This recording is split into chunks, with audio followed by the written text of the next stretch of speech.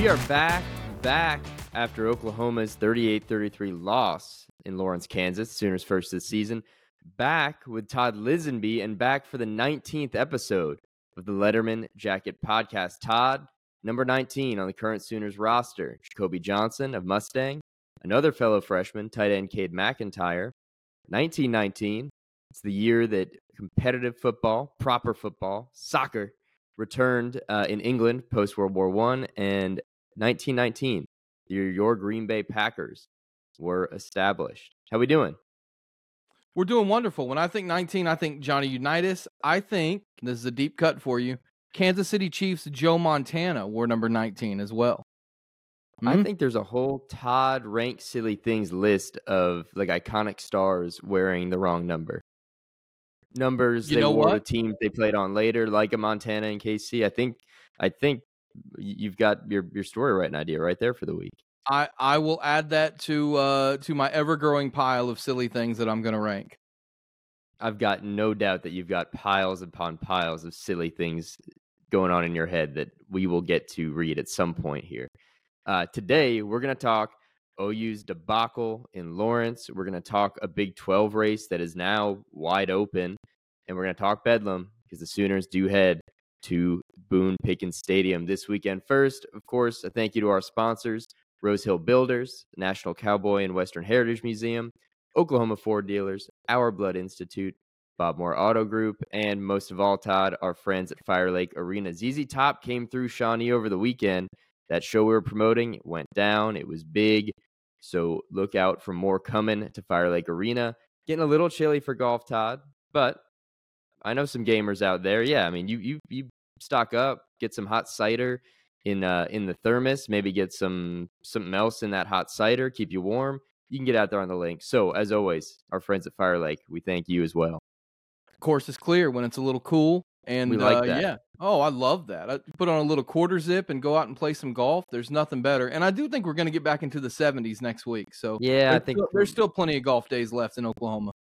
I concur. Plus, once it's that cold, you have every excuse in the book. Like you can say, I didn't stretch this morning. I didn't get to hit the range. Exactly. And once you're out there, it's cold. You get a bad. I will say this: it was not golf weather in Lawrence on Saturday, was it? Oh my God, that was not weather fit for anybody. We were nice and cozy up in the press box, at least until we had to go. It was quite a journey to walk through that rain and through all the fans headed to Potter Lake just to get to a press conference in a cramped storage closet at Memorial Stadium. But boy, it was an ugly day of weather, and it turned out to be a really ugly day for Brent Venables and the Sooners. And running through it, OU down 14-0, starting to get some momentum, coming back, get on the board. 58-minute weather delay. We sit there. Sooners come back. They actually seem to benefit from the delay because they came out of that on fire, 2 straight scoring drives, take the lead. It had the feeling right then of, all right, the Sooners have this one in control, and they're going to cruise maybe like we thought they would. They didn't come out of halftime the same way they did out of that weather delay. They were slow. They were committing turnovers. They were committing silly penalties. There was that one play that had not one but 2 personal fouls off on it. We'll get on that in a bit.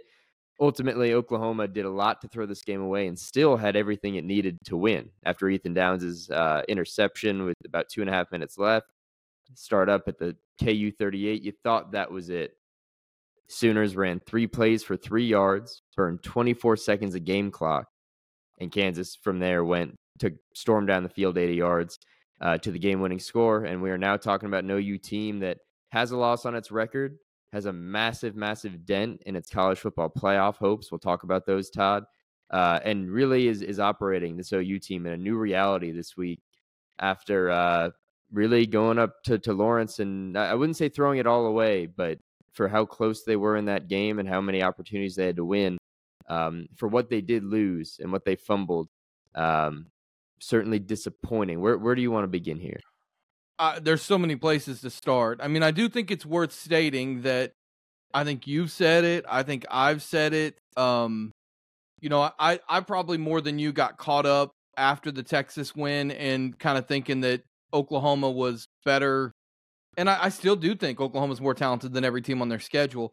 But I think we've always thought that there was probably a loss out there at some point for the Sooners, right? And we talked about this right after the Texas game. There were 3 really weird road games left on the schedule. Mm-hmm. One of those was in Lawrence, obviously coming up this week in Stillwater, and then you've got the one in Provo coming up later in November. So I'm not shocked that Oklahoma lost the game. I think the biggest issue for me was a game where they lose, they're in it, have a chance to win it late, probably should win it late, without playing anywhere near their best football. There were a lot of questionable coaching decisions. There were a lot of questionable mental errors, right, from the team that we really hadn't seen a lot of this year. I just think there are times where you lose a game and you look back and you go, you know what, probably deserved to lose that game. I think this is one where Oklahoma fans feel like they lost the game and they look back and go, that's one that we caused, right? That Oklahoma caused that loss, that it was more about what Oklahoma didn't do than what Kansas did do. And I know that sounds like I'm taking credit away from Kansas, but the Sooners were right there on the edge of it with making all the mistakes they made, with some of the questionable coaching. It's going to be one that I think could loom very large. And you could tell right after the game, it immediately hit Brent Venables like a ton of bricks from just some of the comments he kind of had. Yeah, and it felt that way talking to the players too. I mean, we had a lot of somber post games last year on the way to 6-7. I can't think of many. Let's take OU Texas out of it last year, 49-0, and that wasn't even as somber because that was its own different animal. This felt like one where the team knew what had slipped through their hands. Got to give credit to Kansas. They threw everything at OU. They ran well. Jason Bean first tried to give the game away with his pair of late interceptions, and he thought he had. Then he was, loomed pretty large on that scoring drive that won it for Kansas. So credit to him. Lance Leipold, knocks off Oklahoma for the first time since 1997 at that school. Does it with a backup quarterback, and the Jayhawks bowl eligible earlier than any year since Mark Mangino coached. They're all big stuff. But you're right that Oklahoma really found ways to throw this one away. And that's what's going to have to sting most. And I think you talk about the broader context. We were projecting, could this OU team run the table? I think a big part of that was looking at what was not an easy schedule, but one that wasn't going to, at any one particular point, challenge them in a way that, maybe even Texas having K-State on the schedule this week, or you look out west and you see what Oregon and Washington have to play. There was not that finish for OU in terms of what they had in front of them. And I think where we could have been confident, even if we didn't think this was an ultimate championship team, was that they didn't seem to be doing silly things. The offense was getting points when it needed. Dillon Gabriel was playing better than we'd ever seen him. The defense was giving up yards, but keeping teams out of the end zone, not making silly mistakes, creating turnovers. All of that made you confident that as I had said on this podcast, that the floor was really high on this team. All of that has seemed to disappear over the last couple of weeks. And that's where the concern should be. It's all right. They took a loss. Maybe we thought they would at some point, but they took it where they did. They took it how they did. And now you look at the next 4 games, starting with a resurgent Oklahoma State. And I think that confidence around OU is completely shaken. Well, I mean, how many times did we say? I think we might have said it in last week's edition of the Letterman Jacket that I was on. Oklahoma this time last year, probably be 4-3, right? I mean, the SMU game, the UCF game, and the Texas game are probably all 3 losses on last year's schedule with the way that team played. This felt a lot more like 2022 Oklahoma in some of the mistakes they made, just, in some of the chunk plays that happened, some of the coaching decisions, quite frankly. Like, I think this team has been better coached this year. I don't think there have been as many kind of throw your hands up and go, what in the world was that all about moments, but there were some of those on Saturday. So for a lot of Sooner fans, this is a kickback to reality. I think, to think this team was going to go undefeated was always going to be a huge ask, but it did feel like maybe they had gotten past their tough games against SMU and UCF where they didn't play well, and maybe they had snuck out of those with wins. But when it keeps happening over and over, it tells you it's more the normal than it is, one of those anomaly type games that you sneak by. So I think it's worth having a measured take here, right? Because we were over the top, or maybe not over the top, but after Texas saying college football playoff, folks, knocking OU down to 6th in their Big 12 power rankings are probably being just as reactionary. Falls somewhere in the middle here. The fact is, Oklahoma had every opportunity, many opportunities to be 8-0 to win that game. But let's take the kind of the litmus test. We're now 2/3 of the way through the season. The college football playoff, the path to getting there is a lot steeper now. Some would argue impossible. I think I want to get your take on that at some point. But the Big 12 is completely, in front of them.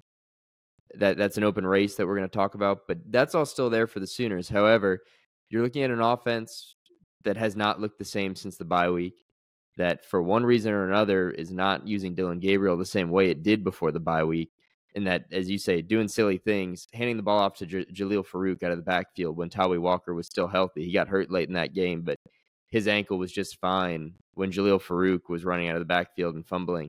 An offense that didn't take advantage before halftime or late in that game trying to get a first down. All they needed was that first down. You got to have concerns there. You got to have concerns about a defense that has been leakier and I think more critically, undisciplined lately. I think they lead the Big 12 in penalties now, OU. Big part of that's the defense. And then it's coaching decisions. It's looking to Brent Venables, who copped to it immediately after the game, said he should have taken a timeout before that big gain, 37-yarder on 4th and 6 that Kansas had. He threw his hands up for that. Jeff Lebby said he was taking the blame, but I think, as has been the case in a lot of his speaking since arriving to Oklahoma, as much accepting blame as deflecting it and not really offering much other than we've got to be better.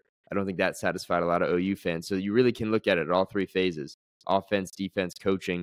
You want to throw special teams in there. It seemed like they were hesitant to go to Zach Schmidt when they needed him.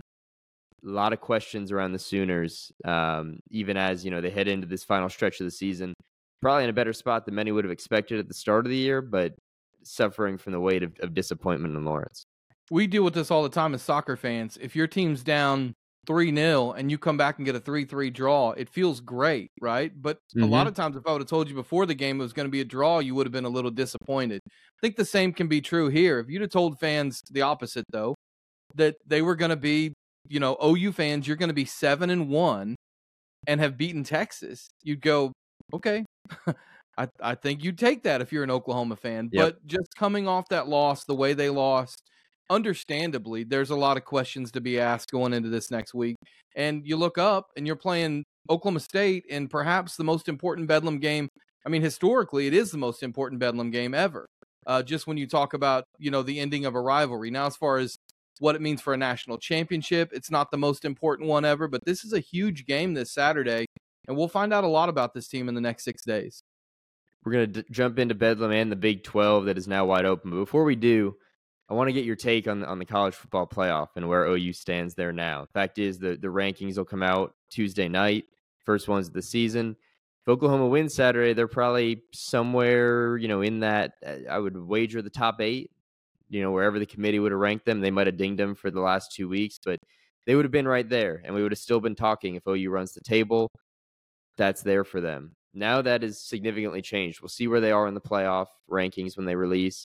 But I think, it's going to take running the table now, beating Texas or whoever they play in the Big 12 title game, and a lot more help across the country, maybe more help than the Sooners can get to make the playoff. That's where I sit with it. Where do you feel like the Sooners are with 4 games left in the regular season in a chase they were just in?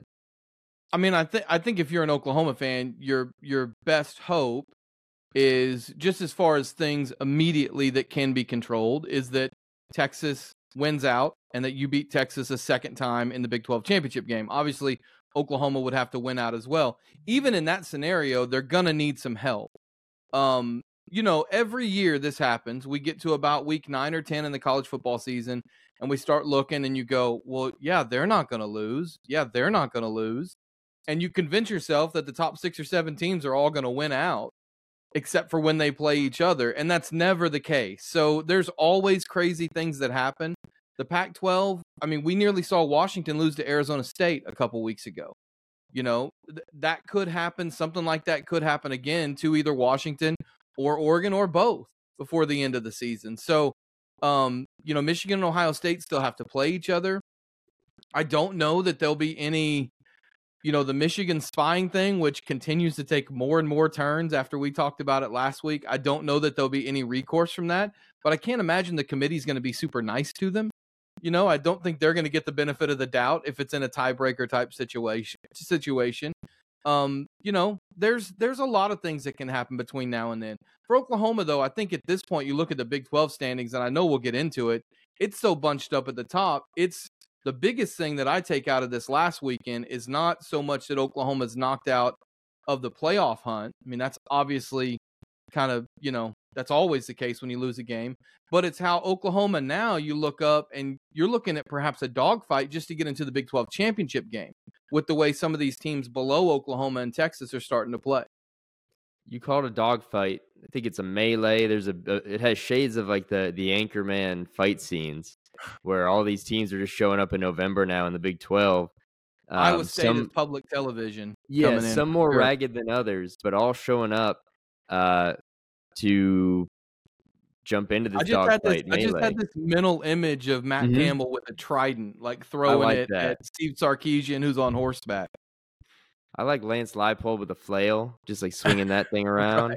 Right. That we could forecast this out of who fits where in that fight. But the fact is, OU losing opened everything up. And you're right that the concern maybe at this point should be less about chasing playoff contention and more about not slipping out of a conference title race that Oklahoma felt completely in control of a week ago, and now they are 60 minutes away any of these weeks from falling, not just losing control of it, but falling out of it entirely. Because you've got now 5 one-loss teams in the conference: OU, OSU, Texas, Iowa State, Kansas State. West Virginia and Kansas, 2 losses. They're right there. And this weekend, you've almost got, it's not quite a playoff, but it's like a 6-team preliminary playoff because you got K-State at Texas. Someone's going to have a second conference loss there. Oklahoma and Oklahoma State, ditto. And then Kansas, Iowa State. They're all playing this weekend, a huge weekend. I feel like the Big 12 schedule has been absent of fun matchups. This weekend, we're getting 3. We're completely overloaded. How much do you think momentum matters, Eli? I think it can be huge. I think teams can do something about it. I think Oklahoma State's momentum, if that is perhaps what you're referring to, is massive going into this game. I'll make the argument there's 5 teams tied at first in the Big 12, and I think if you're just talking about who has the most momentum right now, and I know it's obvious because they just came off a loss, but you've got 4 teams right now that have a lot of momentum with 1 loss, and including Texas to some extent. The way they came out and dominated BYU over the weekend, I think they've even got a little more momentum than Oklahoma does right now. Oklahoma State certainly has momentum, and since they lost to Oklahoma State, Kansas State has been building a ton of momentum as well. And then, you'd be remiss if you didn't give credit to Matt Campbell and what he's doing at Iowa State too. So for Oklahoma, they've got to turn it around quick because there are 4 teams tied with them right now that don't look like they have any interest in losing anytime soon. And I know, like you said, some of them are playing each other this week, but I think this is a very dangerous game for Oklahoma this weekend. I think it is truly a coin flip in Stillwater. Yeah, when you want to talk about Vegas momentum, Oklahoma had been at the top of the Big 12 title odds. It's now Texas at plus 120. Oklahoma behind them, I think, plus 180. K-State at plus 500. OSU plus 900. Point is, it's getting bunched. Oklahoma is no longer the Vegas favorite to win the title. And so they've got work to do. The opposite, there's the momentum argument. The flip side of that is Oklahoma takes its first loss, gets things right, and goes to Stillwater and rights the ship on the field. That would be one way of Oklahoma really, wrestling the control right back. I think that's what they have to do this week. I think that's what you'll hear from Brent Venables, his players, is about, getting back this week. Flushing it is the term they used over and over, but you don't really know what that's going to look like until we see him play again. Dylan Gabriel probably said it best. A quieter version of Dylan Gabriel than usual after this game. One of the guys who certainly just felt shocked in the aftermath said, we're going to find out, who these guys are, meaning his own teammates this week. We're going to find out who's real or who's not. We're going to find out if this Oklahoma team is real or if it's not in the way they perform this weekend. And it's going to have massive bearing on the rest of the way. And I think for a Big 12 that's been largely so boring over the first 2/3 of the season, we're now ramping up for what's going to be a really fun November in the Big 12. I just wonder how Oklahoma's going to deal with Ollie Gordon this weekend. I think that is one of the bigger talking points coming into this game. Got to. They've given up, 3 straight 100-plus yard rushing performances.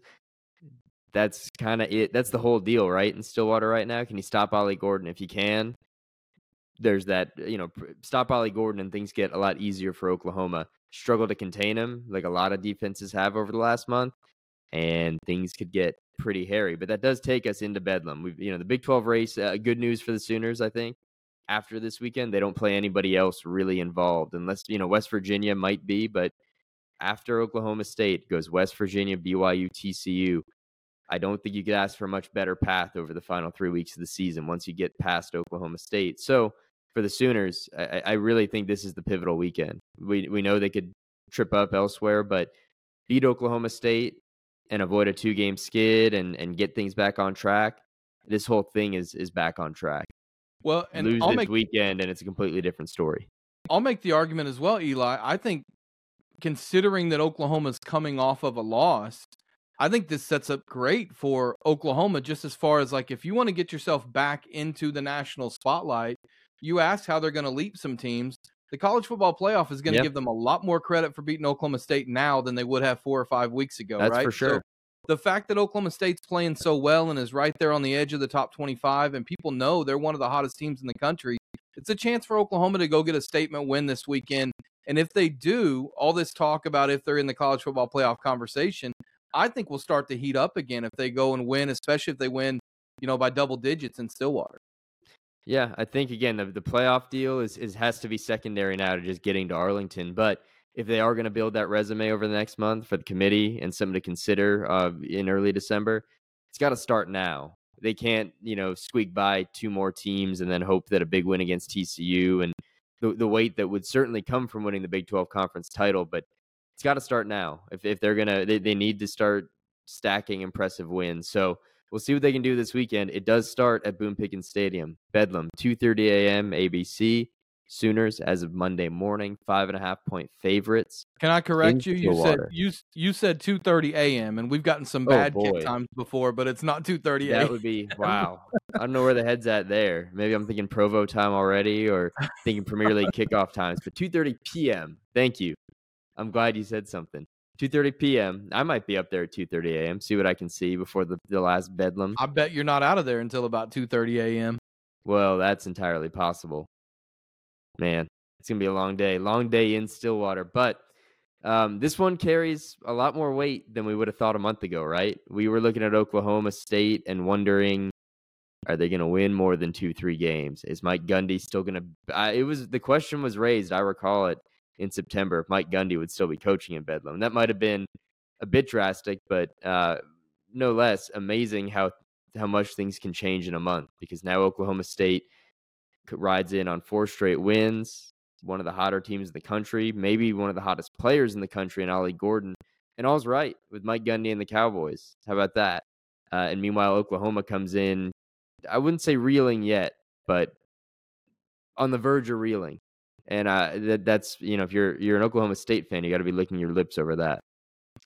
I know that, first of all, Mike Gundy deserves a ton of credit for the turnaround that Oklahoma State's had in season this year. And I said it after the loss to South Alabama. I said it after the loss to Iowa State. We've seen it too many times to not expect it at this point from Mike Gundy. He's really good at in-season figuring out what the problems are. And I think Oklahoma State fans a lot of times get angry because they feel like they understand what the problems are early on in the season, and it takes Mike Gundy a little longer to see that. And I don't always think that's the case. I think a lot of times he's just figuring out, like, yeah, I do know what the problem is, but how do we solve the problem, right? This year, I think the Oklahoma State fans might have had it right because they were screaming, give the ball to Ollie Gordon, give the ball to Ollie Gordon.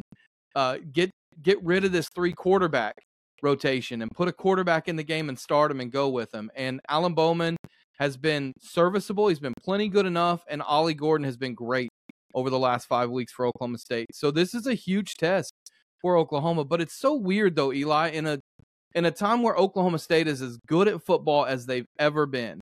We're talking about a series where Oklahoma has dominated throughout history. Somehow, and this blows my mind when I say it out loud, if you took away Mike Gundy's years coaching Oklahoma State would have a better win percentage against Oklahoma. For as lopsided as the series has been over its 100 and whatever year history, Mike Gundy's been worse. Like, it's gone down. The win percentage has gone down since Mike Gundy got to Oklahoma State, which is crazy to me because this has been the best era of Oklahoma State football ever for an extended period of time. So, historically, it's hard to imagine Oklahoma State winning the game just because we've seen this happen so many times before. But if you just go, hey, I just, landed from an alien planet and you put the film in front of me from the last 3-4 games, I think Oklahoma State is in a very good spot right now to win this game. And I think they do a lot of things that Oklahoma struggles to stop, especially with the way Ollie Gordon's running the ball right now. I think so. They've got the offensive line sorted out. They've got the run game sorted out. That's seemingly been the first piece to the puzzle in beating Oklahoma or giving Oklahoma a hard time. UCF did it. Kansas did it exceptionally well. So that's part of things here. And again, as I said, just the momentum we talk about. Oklahoma State comes in here riding as high as it could be at this point in the season. And Oklahoma, the seeds of doubt are at least there. Whether they've seeped in, whether we're going to see a team that looks a lot more like the one that romped Iowa State and beat Texas, or we're going to see the one that struggled with UCF and Kansas, we'll find out.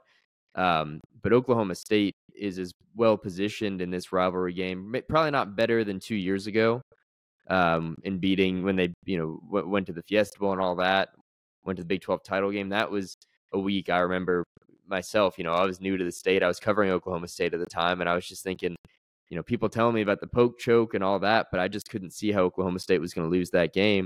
They almost went ahead and did the poke choke, but pulled it out. So it's not quite like that, but Oklahoma State is as well positioned than in most years of a rivalry, as you put it. Historically, they've been on the wrong end of, and under Mike Gundy, they've been on the wrong end of. And when we talk history, that's a big part of this too, because there's no getting around the fact that this is also going to be the last Bedlam football game that these schools play as conference opponents. And as a result of that, it means that we're not going to see this rivalry at least for the foreseeable future. Mike Gundy calls it history over. Playoffs could set up for it, but at least in terms of regular season schedule. Could you imagine like a 7 versus 10 game in Stillwater or in Norman for Bedlam in like 3-4 years? Hey, there's going to be a lot of bad that comes from the expanded playoff. We're going to lose some things, but perhaps it's going to give us that's a good bet. Is our first Bedlam football game post 2023 going to come in the playoff, or will it come when the sides make up and all the non-con games scheduled out 15 years come up and they can finally make nice? I think both schools fans hope it comes in a playoff, because the other option is it comes in like the Texas Bowl or something, right? I mean, well, shoot, that would actually could come there. That's probably our most likely outcome here, is a down year for both schools, and we see them in the Texas Bowl or some other also ran post. They meet at Amon Carter Stadium and play in the Bell Helicopter Bowls or whatever. Come on, I'm a New Year's Six Bowl guy. I don't need we don't need to be going back to Dallas or Fort Worth for Amon G. Carter. I think they should just meet in Guthrie, and just, if they ever get drawn for a bowl, just play in Guthrie. Over by Cottonwood Creek, where they played the first game back in 1904, and just relive that thing. There we go. I'm sad to see it go. Like, I'll ask you, I know it's not, historically neither team is as tradition rich as Oklahoma is in football, but you've seen the Missouri-Kansas series go away, right? I mean, you're a Missouri grad. How much did that bother Missouri fans? Did it bother them more in basketball? I think it just hurts to lose. It's less about losing the rival. I mean, that matters. And, there's a difference here that I think, Oklahoma fans would probably point to Texas as its main rival. But there's no getting around the dynamic of the in-state rivalry. You don't spend all that time talking about your little brother, as OU fans refer to Oklahoma State, if it wasn't something. I've had OU fans try to tell me it's not a rivalry, and I just don't buy that. But in the Missouri-Kansas context, it's less about maybe it's as much about not playing your rival as it is what does that future look like. Oklahoma will still have Texas; they've got that to fall back on. But Missouri, got a manufactured rivalry with Arkansas that really hasn't taken off all that much, other than the fact that they always play Black Friday or right after Thanksgiving. So it's what comes after when you lose this. Who's Oklahoma State's new rival going to be? It's going to be one of the newcomers to the Big 12. It's going to be Texas Tech, and that's what we're going to lose in this just new era of college football. Same as the playoff is going to remove what makes the regular season so special, where it feels like every game is do or die. You take a loss and you're out of it. The playoff, Oklahoma could have lost last weekend and said, "Oh, we're still good for a 12 team." It's the same with this. Expansion is going to be great in some ways for college football or conference realignment. Oklahoma, Texas going to the SEC, new teams coming to the Big 10, new teams coming to the Big 12. But the fact is, you got to take stock of what we're going to lose. You're going to lose Bedlam.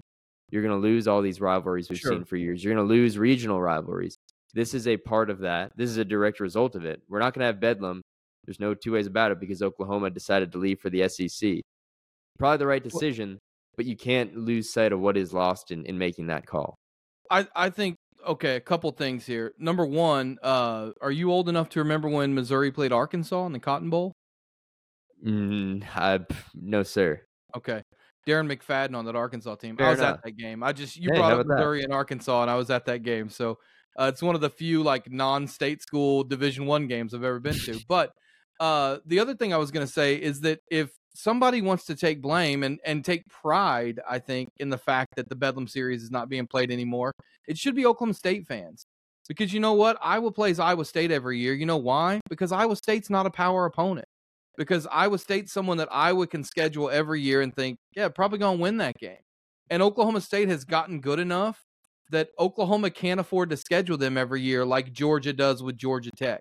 I promise you, if Georgia Tech was as good as Oklahoma State is, Georgia would have second thoughts about keeping them on the schedule. But it's an easy win. And in this day and age of college football, if you can get an easy win from a Power 5 opponent, you take it. So I think Oklahoma State fans should take a little pride in the fact that Bedlam's not being played, because if this were the Oklahoma State teams of the 70s, most of the 70s and the 80s, OU would still put them on the schedule every year. Well, the only place I'll counter you there, the reason they're not going to play for at least another decade is simply down to scheduling. Sure. Both schools have already but I don't scheduled think they're going to play after that either, though, Eli.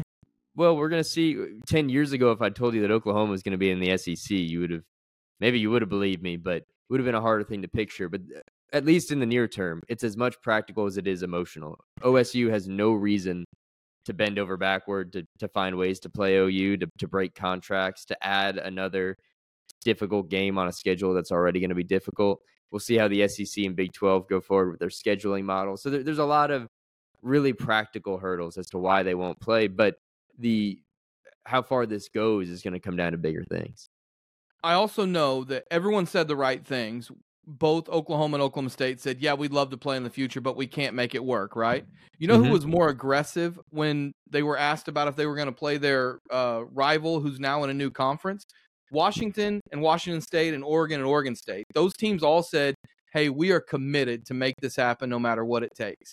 So maybe they can be the example that needs to show that it can work. We'll see. If Washington and Washington State go over the next few years and start buying out of other games so they can keep their rivalry going, I think that's really putting the words into action, right? And the reason that we're not seeing Oklahoma do that and Oklahoma State do that is A, there's some hurt feelers, and B, I mean, Oklahoma State is too good for Oklahoma to just throw on their schedule every year, especially if you want to have another big non-conference game, which has been something that, going back to the beginning of Joe Castiglione's time in Norman, is something that he rewards the fans with. Is generally every year there's a big non-conference game, and generally every other year there's a really cool road trip for Oklahoma fans. Well, you can't keep that up and still play Oklahoma State.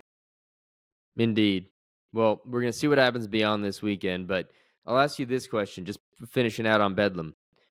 Should OU be more worried about OSU and the momentum and Ollie Gordon and 4 straight wins and all that, or its own issues? Everything going on with the offense right now, a defense that, as we hit on, just seems to be a little shakier than it was. We don't know what Danny Stutzman's status will be for this weekend. Where do you go there? Do you go more with what OSU has going on, or all the stuff happening in the Sooners' backyard? I mean, I think you always have to look in your backyard first and handle, what you need to handle internally before you can go out and deal with any of the external factors. And the injuries are a big question for Oklahoma. This team does have more competitive depth, but you'd be lying if you didn't admit that they've had some injuries, right? They've had some injuries to big players that have factored into not just the last, 2-3 weeks when you go back to Andrew Anthony's injury, but into the second half of last week against Kansas. So Oklahoma's got to get those things figured out. Now, I will say, you and I were talking on the phone on Sunday. Danny Stutzman did not play great before his injury. It wasn't his best performance on Saturday. So I think that in and of itself kind of tells you that the issues are more worry about yourself, whether it's Danny Stutzman or whoever has to come in and play. If he can't play at all or play, 100% of the snaps on Saturday, the Sooners have to do a better job of being sound defensively because they didn't do that. There were too many chunk plays in really big situations. And then, I really think this might be a look in the mirror moment for Oklahoma's coaching staff as well, because they had some really, I think, big lapses in judgment on Saturday. It was a stinker. From a coaching perspective, it was a stinker. It's way easier in hindsight to say those things, but I mean, it wasn't hindsight for a lot of people. I was just kind of halfway watching the game during my UCO Bronco broadcast, and I looked down at the end of the third quarter at the box score, and my first question was, is Dylan Gabriel hurt? Like, why is he only thrown the ball 11 times or whatever it was through 3 quarters? This is a guy who we had, as a Heisman finalist a couple weeks ago. It's almost coaching malpractice to only throw the ball 11 times. So I think there are a lot of questions to be asked internally for Oklahoma. The problem is they don't answer those questions. I think the way Oklahoma State's playing right now, both offensively, and the Cowboys have been sneaky good defensively over this last 4-game stretch as well.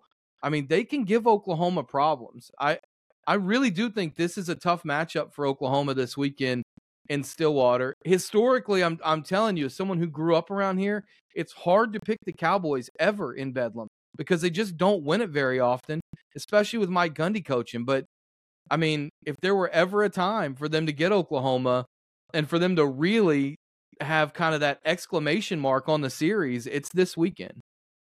Indeed.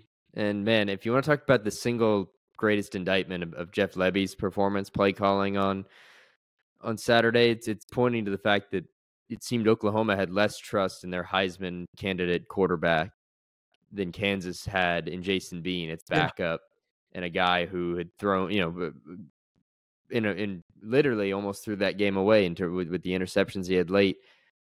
Sooners not feeling comfortable throwing the ball. I don't care about the weather.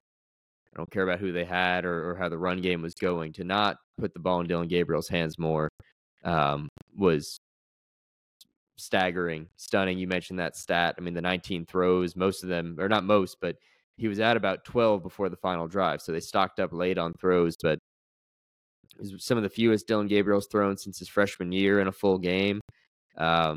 Certainly that's got to get fixed in week 10. Todd, we're going to close out Game of Liz In, Liz Out, a special New York City edition, because you just returned from a trip to not quite my hometown, grew up about 30 minutes north, but a place I'm deeply, deeply, deeply fond of, a place that feels like home, New York City. First off, tell us about your trip. It was amazing. First proper trip to New York. Got to see a lot of history. I did a YouTube short video. I went to the old downtown club now, which it's called, the old downtown athletic club, where the Heisman used to be handed out. Went down there, saw it. Went to the 9/11 reflecting pools, which were just amazing and overwhelming. Didn't get a chance to go to the museum. Didn't really have enough time for that. But I will say I ate like a king, and we're back on the, back on the diet now. But walked like 30-something miles in 3 days, so I feel like I was allowed to, eat like a king for a little bit. It was great, though. It's a assault on the senses. I think probably about 5 or 6 days is my max in New York City, but I had a really good time.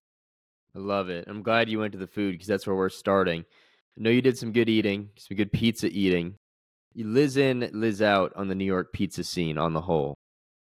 Oh, I'm big Liz in. I have to admit, I didn't get it. I used to be a deep dish guy. I didn't really understand it. People said, oh, the bread's different because the water's different there.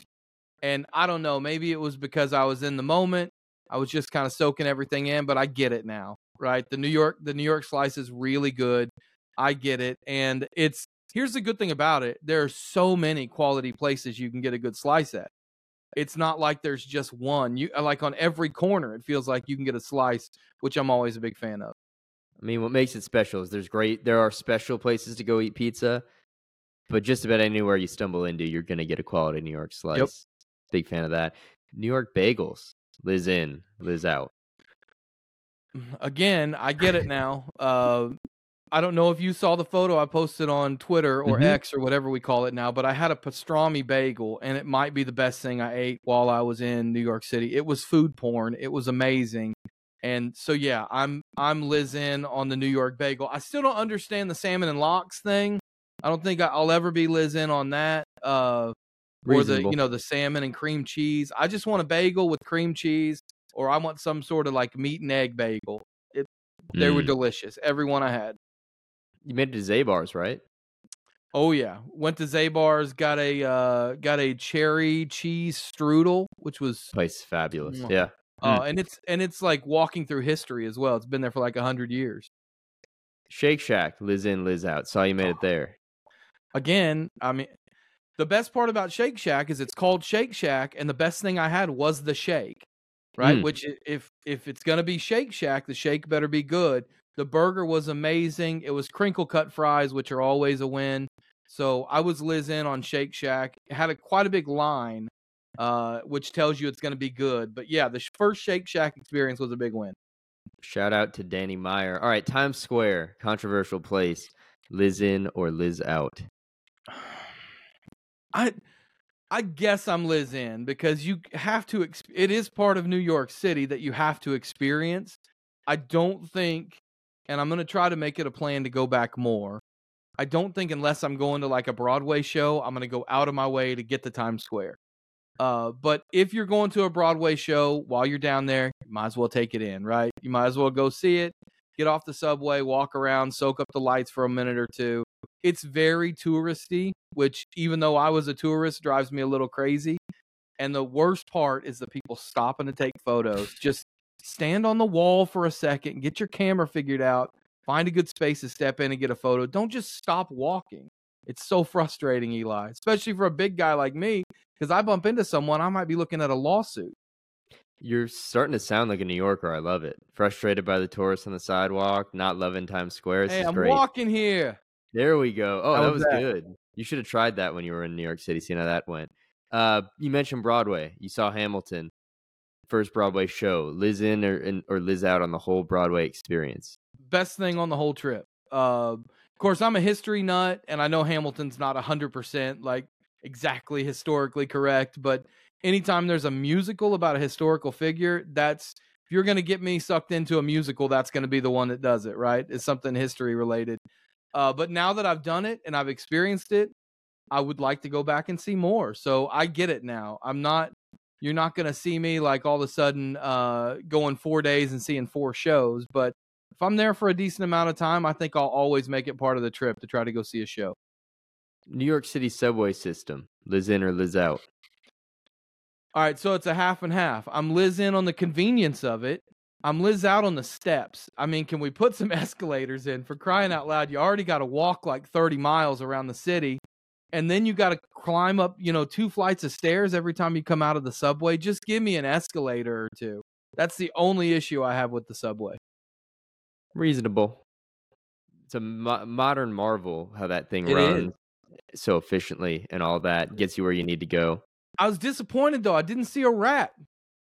You just weren't looking then because they're everywhere, man. You got to look down at the track. I really did try to see one. Saw a story over the weekend about a rat that stole a donut and then had a donut date on the New York City subway tracks. Like with another Don't tell rat? me love's not real. What's that? Yeah, with Like another rat. Nice. Yeah, man. Nice. Romance, not dead. I know why the rats are so fat after eating in New York City for a while. Indeed. There's quite a few. There's quite a lot of good food in that city. All right, last 3 for you. We'll go quick. Believe you saw the Statue of Liberty from the Staten Island Ferry, correct?